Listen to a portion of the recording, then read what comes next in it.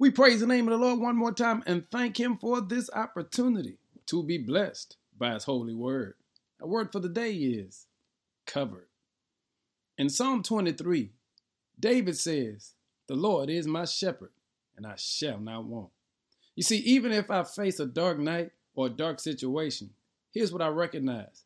We can rest in the confidence that Jesus will lead us to higher ground.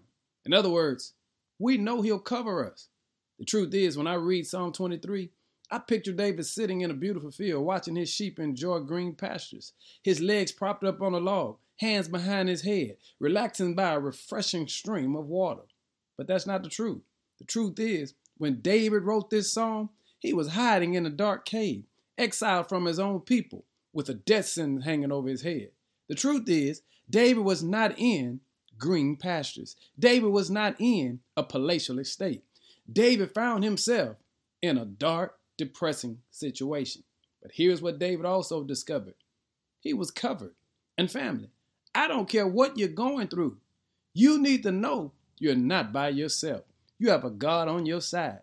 And this is when David writes, "The Lord is my shepherd, and I shall not want." How did he know he shouldn't want? Because in the midst of this dark situation, with death hanging over his head, God kept him covered. Family, I'm talking to you today. I don't care what you're going through. If you are a child of God, here's what you can rest assured of. You're covered. Give him glory today because you know he's worthy.